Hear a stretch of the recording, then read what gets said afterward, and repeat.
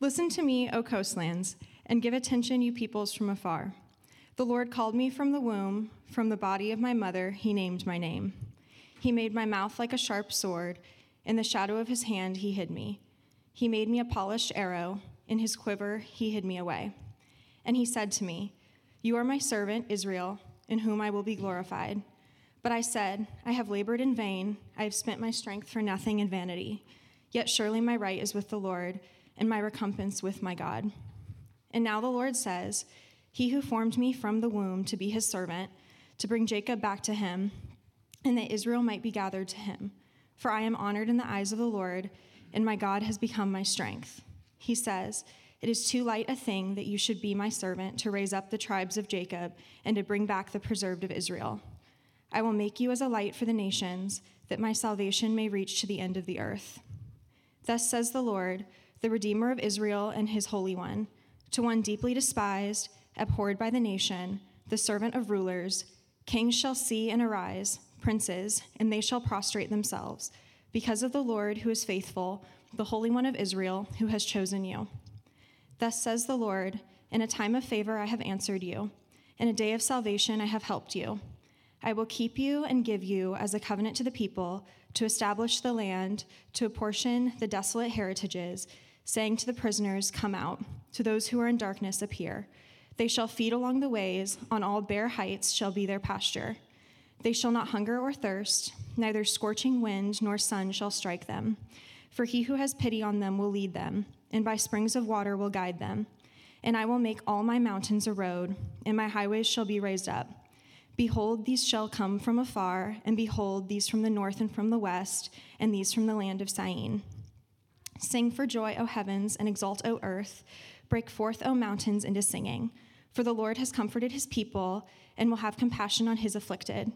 But Zion said, The Lord has forsaken me, my Lord has forgotten me. Can a woman forget her nursing child, that she should have no compassion on the son of her womb? Even these may forget, yet I will not forget you. Behold, I have engraved you on the palms of my hands. Your walls are continually before me. Your builders make haste. Your destroyers and those who laid you waste go out from you. Lift up your eyes around and see. They all gather. They come to you. As I live, declares the Lord, you shall put them all on as an ornament. You shall bind them on as a bride does. This is the word of the Lord.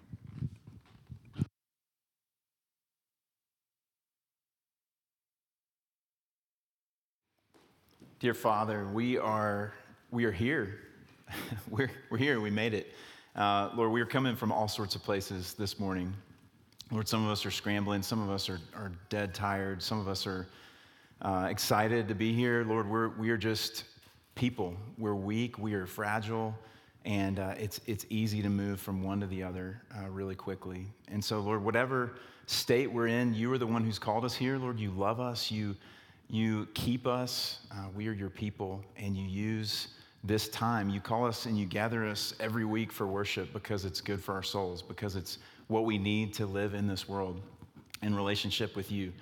And so, Lord, we thank you, even if we don't feel it. Lord, we thank you for giving us everything that we need today, in this week, in this place, in this time of worship, in this community, through your word, through your presence, through your spirit, through your people. Lord, we love you so much, Lord, and we long to love you more. We long to be more freed of our sin and our self-focus, more aware of your love, more able to love like you. Lord, as we think about love today, in this season of Advent, Lord, we ask you to come and do something that I can't do and that we can't do for ourselves, Lord.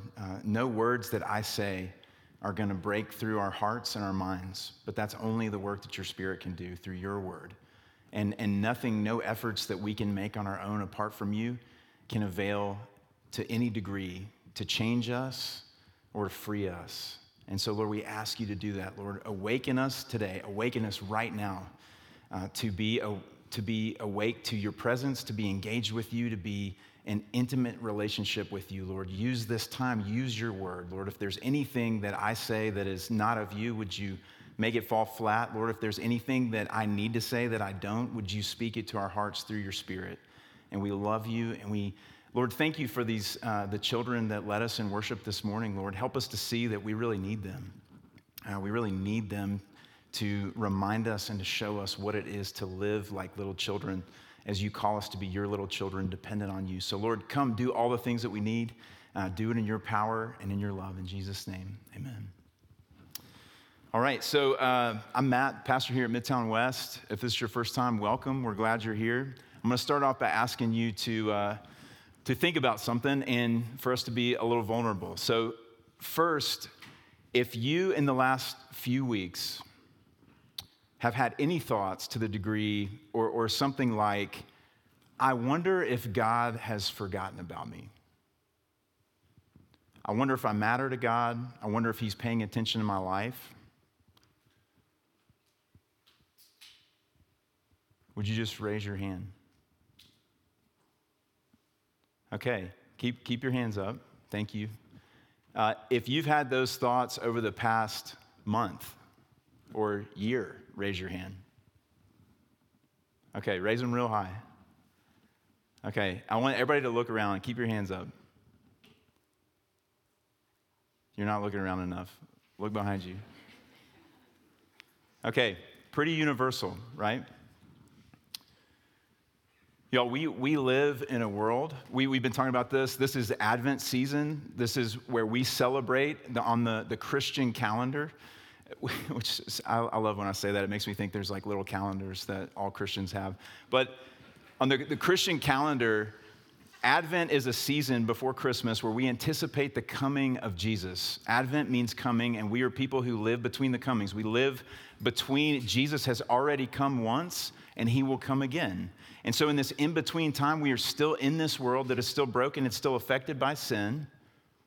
And in this in-between time, Jesus has come and he has inaugurated his kingdom. He has infiltrated the darkness. And that's why we do the candles. That's why Christians long time ago, many hundreds of years ago, began to celebrate Advent and have the lighting of these candles. And each week is a different theme. And this week's theme is love.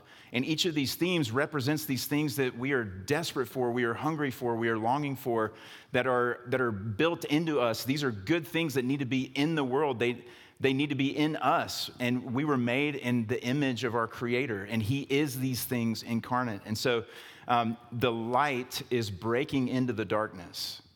It's Jesus when he first came as a baby, as we celebrated Christmas time, and he came to be crucified for us. And he's died and resurrected. It says in Scripture that he will come again as a conquering king. We will see him as he is. He will put all things to rights. And we will get to fully experience all these things that are breaking into the darkness now. Love, faith, hope, joy. These will be all day, every day, for all eternity in our perfect relationship with God and with each other. But now, we live in a world that is dark in many ways. And so we live in this in-between, the already but not yet. We know that this kingdom is coming. We know that it's for sure, but it's not today. It's not yet. It's not fully expressed. It's not fully experienced. We still have sin in us. We still have darkness in us. Even though Jesus has come and he has made us new, he is also making us new, and he will make us new. So we're in this mysterious in-between, and there's darkness in the world. And we feel that darkness. We succumb to disease. We succumb to the evil of other people. We succumb to natural disasters, to all these things, futility in our work, futility in relationships, abuse in relationships. All of these forms of darkness we live in, and Jesus is coming, and he is saying, I have already come, and I am coming, and my salvation is sure, and my love for you is sure. And so it's a little bit like the world that we live in. It made me think, this year we took our kids to Universal Studios. And so we were there for a few days in the park from like sun up to sundown. And I started thinking the world now is a little bit like if Universal Studios was our full existence. It is this place that at first it appears exciting. And then once you're there for a while, it really drags on you and brings you down. And you eat this food that's terrible and you start to feel worse. And everything is shallow. Everything is just a facade. And maybe I'm painting a picture that's a little too grim of the world. But you see what I'm saying? We find ourselves in a place, and we know this as humanity. We know that we find ourselves in a place like this where things aren't right. They're being projected to us as if everything's great and this is exactly how it should be. But somewhere deep down inside of us, even if we're not a Christian, we know that that's not the case. And if you wonder about that, just look at how obsessed we are with stories about this. Like so many movies, so many books, The Matrix, WALL-E, which is basically Disney's version of The Matrix, Stepford Wives, AI, Minority Report. I mean, I'm just like spitballing here, but all of these movies, all of these stories, Hunger Games, where it's like we are trying to pretend, Truman Show. I can keep going. We are trying to pretend like and live in this illusion that everything is good, but in the quiet places, when we are not focused on getting something, and we just sit with ourselves, which is why I think we have a hard time being quiet, because we don't like to do this. We don't like the way this feels. It's scary to think about. Things are actually not okay. And all the things that the world is selling me are not actually things that bring me life. And really, when I come down to it, all that the world can really sell me is material things, or try to turn people into material things so that I can use them and manipulate them to just feel okay, to feel comfortable. It makes me think about that scene from WALL-E where you see all of the people on this, I don't even know what it is, the space station, you know what I'm talking about. And they've all just grown severely obese and their bodies are falling apart, and these robots do everything for them. And it's like, this is great, it's luxury. It's like, no, it's not, you're dying. Like, this is not what you were made for. And so let me ask you all this question. We're gonna connect a few dots. Raise your hand real high if you are somebody who wants to be able to receive love and give love to other people. This is not a trick question. Okay. Raise your hand if you want to experience intimacy with God. And if you're not a Christian, if there was a God, raise your hand if you would want to experience intimacy with this superior being. Okay, so I'm not gonna make you look around again. Everybody raised their hands pretty much. You didn't, I'm just kidding. I didn't point to So what if the answers to these two questions are somehow correlated? What if, because we live in a world that is like Universal Studios, that is like the worlds created in all of these stories that we watch and listen to and read, what if there's something in the experience of what it is to be human now in this world that I am going at times to feel like, and maybe it's even necessary for me to feel like God has maybe forgotten about me? And maybe that is somehow linked to him helping me get to a place where I can give and receive love to other people and give and receive love from him. And that's where we're going today. That's where this passage is taking us, is it's this reorienting, or maybe even orienting for the first time to where we find ourselves. It's like the mall kiosk map, like you are here. This is where we are. We find ourselves in this world that is full of darkness, but it's also full of light. We have these feelings that we don't quite know what's going on. There's this God supposedly who is interacting with us, and he has a plan to make all things new, but we can't feel it all the time. So where are we? What's happening? And so if you've been with us, you know that in this Advent season, we've been in Isaiah, this book of prophecy where God is speaking to his people through the prophet Isaiah. All a prophet is somebody who God speaks to, and they're basically God's mouthpiece to their people. And so we've been in other passages in Isaiah a little further back. Israel and Judah are kind of God's people. The kingdom separated. They've been divided, and now they're two kingdoms. The kingdom of Israel, the passages we've read up till now address them, and Assyria has come and just wiped them off the map. And so now all that's left is Judah. And they are also going the way of Israel. They are finding themselves in this world where they are biting hook, line, and sinker on everything the world has to offer them. They are turning away from God. They have continued to turn away from God. They'll have little seasons where God brings them back, but they keep turning away. And he says, I'm so full of grace and love and mercy for you. But if you do not turn, you'll be taken captive. You'll be ruined by this world power that's coming. And the people don't listen. And so God, even in his mercy, even in that overtaking by Babylon, he's saying that this nation, Babylon, is going to come and is going to overtake you and is going to wipe you out and take you into captivity. And even this is a mercy, because basically what he's doing is he is getting to his people to save them, get them off the wheel of the cycle the endless cycle of life in Universal Studios existence, where everything is shallow, everything is false. We keep falling for things that aren't really life-giving, but we keep coming back to those things. And he's like, because I love you, I'm going to deal very severely with you, because I've got to break you from this cycle, and I've got to give you eyes to see that this is not all that there is in the world. And so what he's telling his people in this passage is, you are going to be, it's like Liam Neeson in Taken. You are going to be taken. But listen, like, I'm coming for you. And that's essentially what he's saying here. And he's saying, not only am I coming for you, but it's like this prophetic mountain range. It's like we see this one mountain and then we realize that there's actually like a whole range of mountains behind it. He's speaking through this megaphone, through history, to his people in this moment, but also to us. And it's echoing and rippling out, because what he's saying is, you right now are going to be taken. This generation of my people is going to be taken by this nation of Babylon, but I'm going to bring you back. And when he starts saying bring you back is when we start to hear the echo, because what he's really saying is, I'm going to bring you back from this captivity, yes, but I'm actually going to rescue you from all of slavery of all time, the deepest slavery, the slavery of your hearts. I was able to take you out of Egypt, but I can't take Egypt out of you unless I intervene in this way. And so he is speaking to them, he's speaking to us in this passage, and this is where we pick up.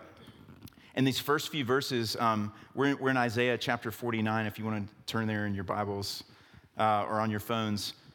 These first few verses, this call, listen to me, this is our Jesus. Isaiah is speaking the words of Jesus before Jesus ever walked the earth.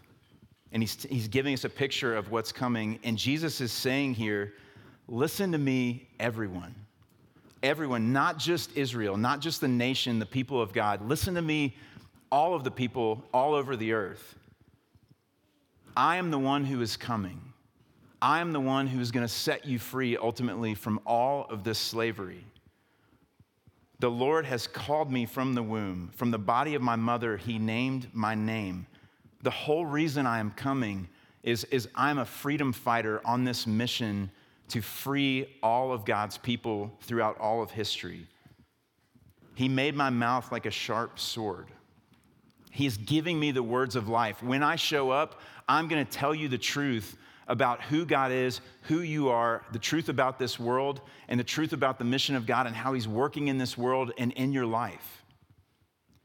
In the shadow of his hand, he hid me. He made me a polished arrow. In his quiver, he hid me away. And what he's saying is, I'm not just going to come with the words of life. I'm actually coming to do something with my life.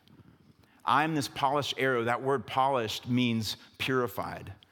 And it's this picture of Jesus being purified through suffering. Even though he is already sinless, even though he is already pure, the Lord is using every ounce of suffering that he will experience as he walks the earth to teach him, to continue to grow him and continue to teach him in his humanity how to love and how to serve God and how to follow God. It says in Hebrews 2:10, it says that it's fitting that the one who is coming to save us has been perfected by suffering. And he's saying that it's not just my words. I'm not just going to talk about it. I'm going to live it. And I'm going to be like this weapon. I'm going to be like this sharp arrow that's hidden away, hidden in the shadow of God's hand. No one is going to know. No one is going to be able to anticipate what's coming. No one is going to be able to anticipate the way that I am coming to save all of God's people, because no one would ever believe it. Even if they heard it, they wouldn't believe it. That this God, with this God of this sinful people, is going to come and live in their place. It says in verse 3, Jesus says, and God the Father said to me, you are my servant Israel, in whom I will be glorified. So Jesus says, I'm going to be named as Israel, which is the people of God. And what's happening here is he's given a clue of what's going to happen. I am the one who's going to come and live in the place of God's people. I am going to be the representative of what it really is to be in relationship with God. This is what it looks like to have a healthy relationship with God, because I'm sinless. Because I have known God and loved God from my womb, from the womb of my mother, and I've never rebelled against him. And so I'm going to live this life on behalf, this perfect life on behalf of God's people. and I'm going to die the death that they deserve on their behalf as well. And so it's this mind-blowing, this hidden, this secret weapon that God is going to pull out just at the right time. And it's like the enemy's not even going to see it coming because he never expected that to happen. The enemy of God thought that by killing Jesus, that he was going to ruin all of God's plan. But that was actually the enacting of God's plan. That was God's plan all along, is that this Jesus, this God, fully man, would suffer in the place of God's people, that he would live a perfect life so that his death could actually substitute for ours because he didn't deserve death. And so he is going to go to the cross, and through his death in our place, he is going to free us from all sin, from fear of death, from fear of condemnation. He is going to break us free so that we can have life with God forever for the first time. He has made this possible. But listen to what Jesus says in verse 4. But I said, I have labored in vain. I have spent my strength for nothing in vanity. Think about what this means. Jesus, the perfect man, the only perfect human to ever live, who knows intimacy with God in its highest form that we could ever experience on this earth. This Jesus, as he was living this perfect life, had moments where he said, I don't think this is working. As he looked around and he saw the brokenness in God's people, and he saw the brokenness even in his disciples, these men who he was pouring his life out to for 3 years, every waking moment they were together, he was loving them, he was laying his life down for them, he was teaching them, he was guiding them. And in these moments, as he watched people respond to the truth of God in the world, as he watched people respond to the signs of healing and God's love and God's presence, and he watched them reject it and reject him and walk away. Even Jesus had times where he was like, I'm afraid that this is not working. I'm afraid that I've spent my life, that I've lived all of this time for nothing, and my strength has been poured out, my very life has been poured out for nothing. Yet, this beautiful picture of faith, this is how I feel, this is what I see, yet that's not controlling. What is controlling is what I know about my God. Surely my right is with the Lord, and my recompense with my God. Surely he is telling the truth. Surely there is justice. Surely there are things that I can't see. Surely he loves me. Surely this is all going somewhere, even though it feels like it's not, because of who he is. And so this Jesus, who even he worried that this was not going anywhere, kept his eyes on his Father. And then we see in the next couple verses, it's actually greater than he ever knew. That God's salvation is not just for this little nation of Israel, but for the whole world. It says, and now the Lord says to our Jesus, our God says to his Son, He who formed me to bring Jacob back to him, to bring his people back to him, and I'm honored, and he has given me all the strength I need. He says in verse 6, it is too light a thing that you should be my servant just to raise up the tribes of Jacob and to bring back the preserved of Israel. I will actually make you as a light for the nations, that my salvation may reach to the end of the earth. So not only is it working, not only is this going somewhere, not only have you not spent your strength in vain, it's greater than you could imagine. Because what you have just done, you, my polished arrow that I have sent at the right time in human history, you are making salvation possible for all the nations, for all the people.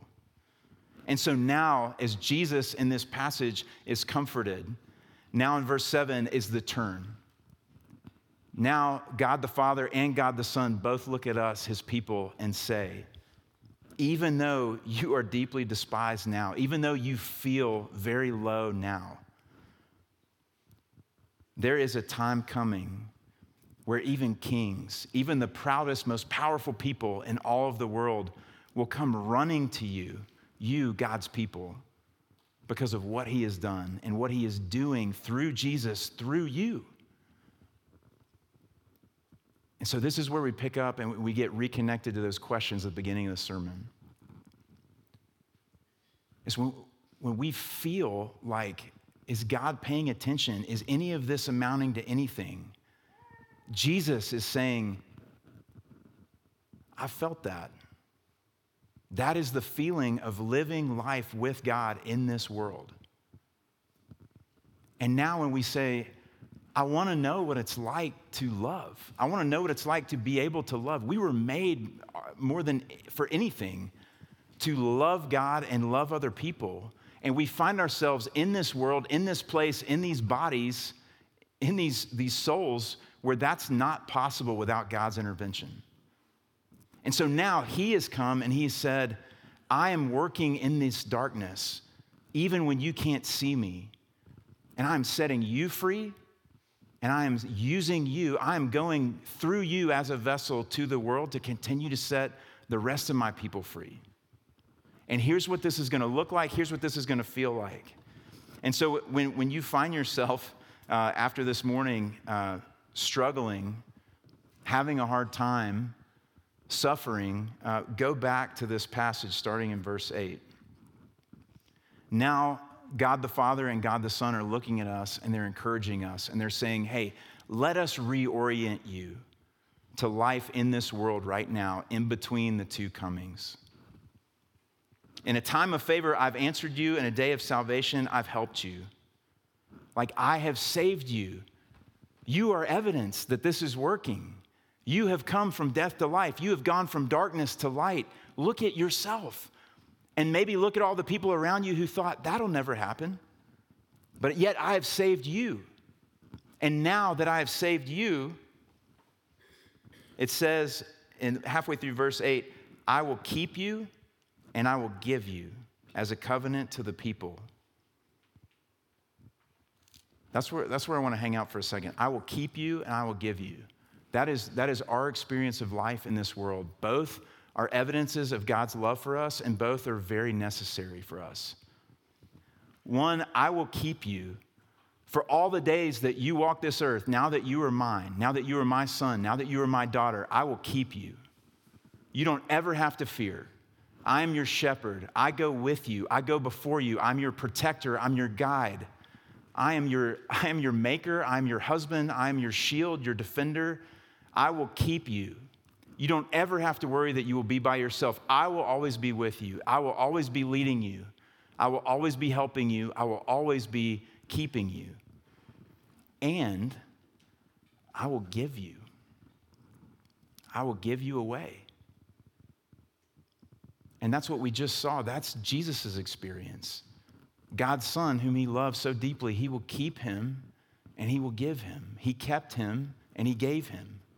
And now us, his sons and daughters, I will keep you, but I will also give you. And that word give means to bestow on someone in a specific way. I will give you away to specific people to bring my love to them. You will suffer in this world by giving your life to the people that I put around you in love so that they can have life. When he says, I will give you as a covenant, I don't know if you know this or you've been with us when we've talked about this, but a covenant, when people made a covenant back in this culture, they would take an animal and cut it in half, and they would walk through the pieces together and say, if I break this covenant, may I be like this animal that's torn in two. And this Father who loves us is saying, I will keep you, and you don't ever have to worry. And I will give you as a covenant. You, like your older brother Jesus, will be torn apart for the sake of others. You will be torn apart and suffer because of love so that others may have life, so that others may see the Jesus in you, so that the light of salvation that reaches to the ends of the earth would go to the ends of the earth through you. Through me. It's difficult to be encouraged by that, right? How do those things go together? I will keep you and I will give you away. And yet it is. And he says, you are the light of the world now. Remember when Jesus said that? You are the ones who are going to go to the prisoners in slavery and say, come out. I'm here to set you free. You are the ones who now, me living in you, is going to go to these people who are in darkness and say, you don't have to live in this anymore. Let me show you the way home. And listen to this, starting in verse 9. When you and I come out of darkness, as we have, when those who we go to, who come to faith, who come to life in Jesus, as they come out of the darkness, here is our experience. They shall feed along the ways, on all the bare heights shall be their pasture. He's saying you're going to be in desert places. And when I save you and bring you to myself, I'm not going to bring you out of the desert. You are still going to live in suffering. You are still going to live in circumstances that are going to cause you pain. And yet, I will keep you. You will feed on these bare, barren heights where nothing can grow. You will have enough to eat. And in these bare, barren deserts where there is no water, you will have springs of water. I will give you everything you need in these places. Why or how? Verse 10, because he who has pity on them will lead them. Because this Jesus who has already given himself, who is already torn in two for us, says, I'm not going anywhere. I am your shepherd. I'm with you. I'm leading you. He is the expert. It's like watching on Discovery Channel, like Planet Earth, and you see the desert, and they show you these incredible plants and animals that can survive on like no water. And you're like, wow, this is amazing. And these animals and plants were tailor-made to live in this environment. It's kind of like that. It's like, wow, this miracle that we can survive in this place, in these circumstances, and it's because we have this guide who's spent a lot of time in country, who knows the way to all the springs of water. And he will never leave us, and he will lead us to life, to water, to healing, to restoration, even as we remain in this desert place. And here's why we remain in the desert place. Verse 11. I will make all my mountains a road, and my highways shall be raised up. And behold, these people shall come from afar. And behold, they're going to come from everywhere, from the north, from the west, from the south. How is it that all of the mountains, you go to the highest heights, the most remote places, and the light of salvation will go there? And you go to the deepest depths and the darkest valleys, and the light of salvation will go there. And it'll be like the whole world is a highway. The whole world is this straight, flat, perfect place for everyone to be able to see everything. How is God's message of salvation going to go out like that to the whole world? Because you and I are going to still be in all of those waste places. He is going to have people on the highest, most barren heights of the most remote mountains, and he is going to have people in the darkest valleys who he is sustaining, who he is leading. The one who has pity on, the one who shepherds his people is shepherding us. And other people are going to see us in those waste places, and we are going to be feasting, and we are going to be drinking from living water, springs of water. And they're going to say, how is this possible? And that is how the gospel, the love of God through Jesus, is going to go out to all the earth like it's all this one big highway, is because he's leaving us there to bring our brothers and sisters home. He is making us just like our older brother, Jesus. And in verse 13, we get this celebration. Sing for joy, O heavens, exult, O earth, break forth, O mountains, into singing. Because the Lord has comforted his people, he will have compassion on his afflicted. He's calling for creation to witness that his plan of salvation is happening. It is sure. It is going to be complete. And he's calling on creation to witness because all of this involves all of people. So creation's all that's left to witness. It's this celebration, this stamping of this objective reality that God's future is sure. It's so sure that we can talk about it in past tense. But then verse 14, but that's not always our experience because we can't see all of this.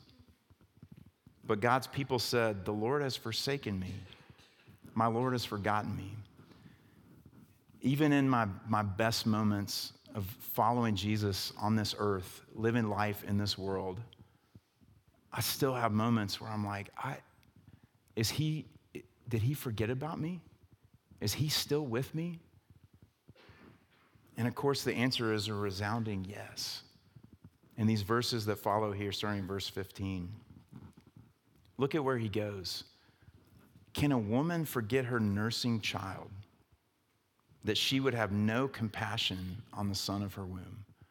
Okay, I see some right now. Raise your hand if you are a mother of a child in the last year. Okay, somebody tell me, can you forget this baby that you have? No way. Okay, why not, Haley Baker?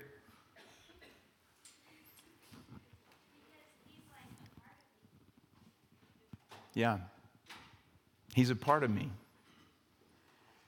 I love him with all the love that I have.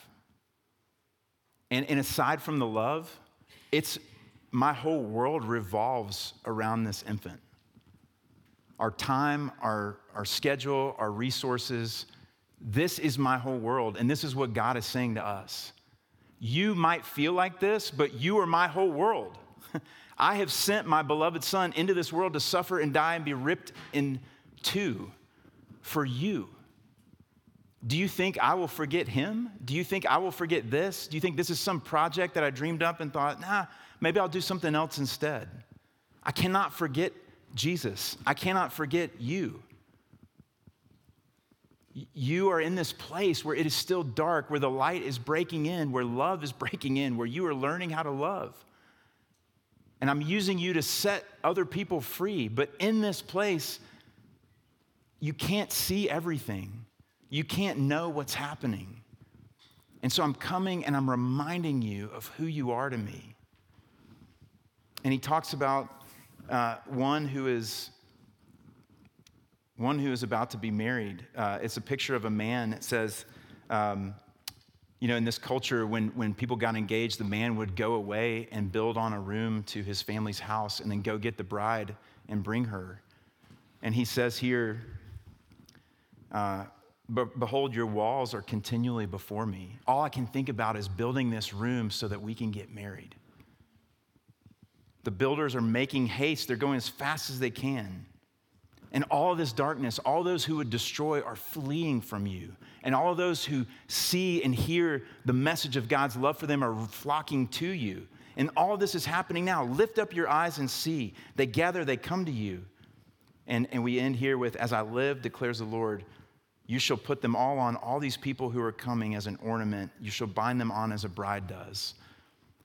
You and I are a part of this mission, God's mission in human history, to complete his family, to bring all of his people back to himself so that he can marry himself to us forever when he returns. The second coming that we are all now waiting on. And so now in this time, as we experience this pain of living here, it is a gift. Even though it feels like death sometimes, it is a gift. Because what he is doing is he is teaching us how to love. And I can't know God if I don't know how to love self-sacrificially.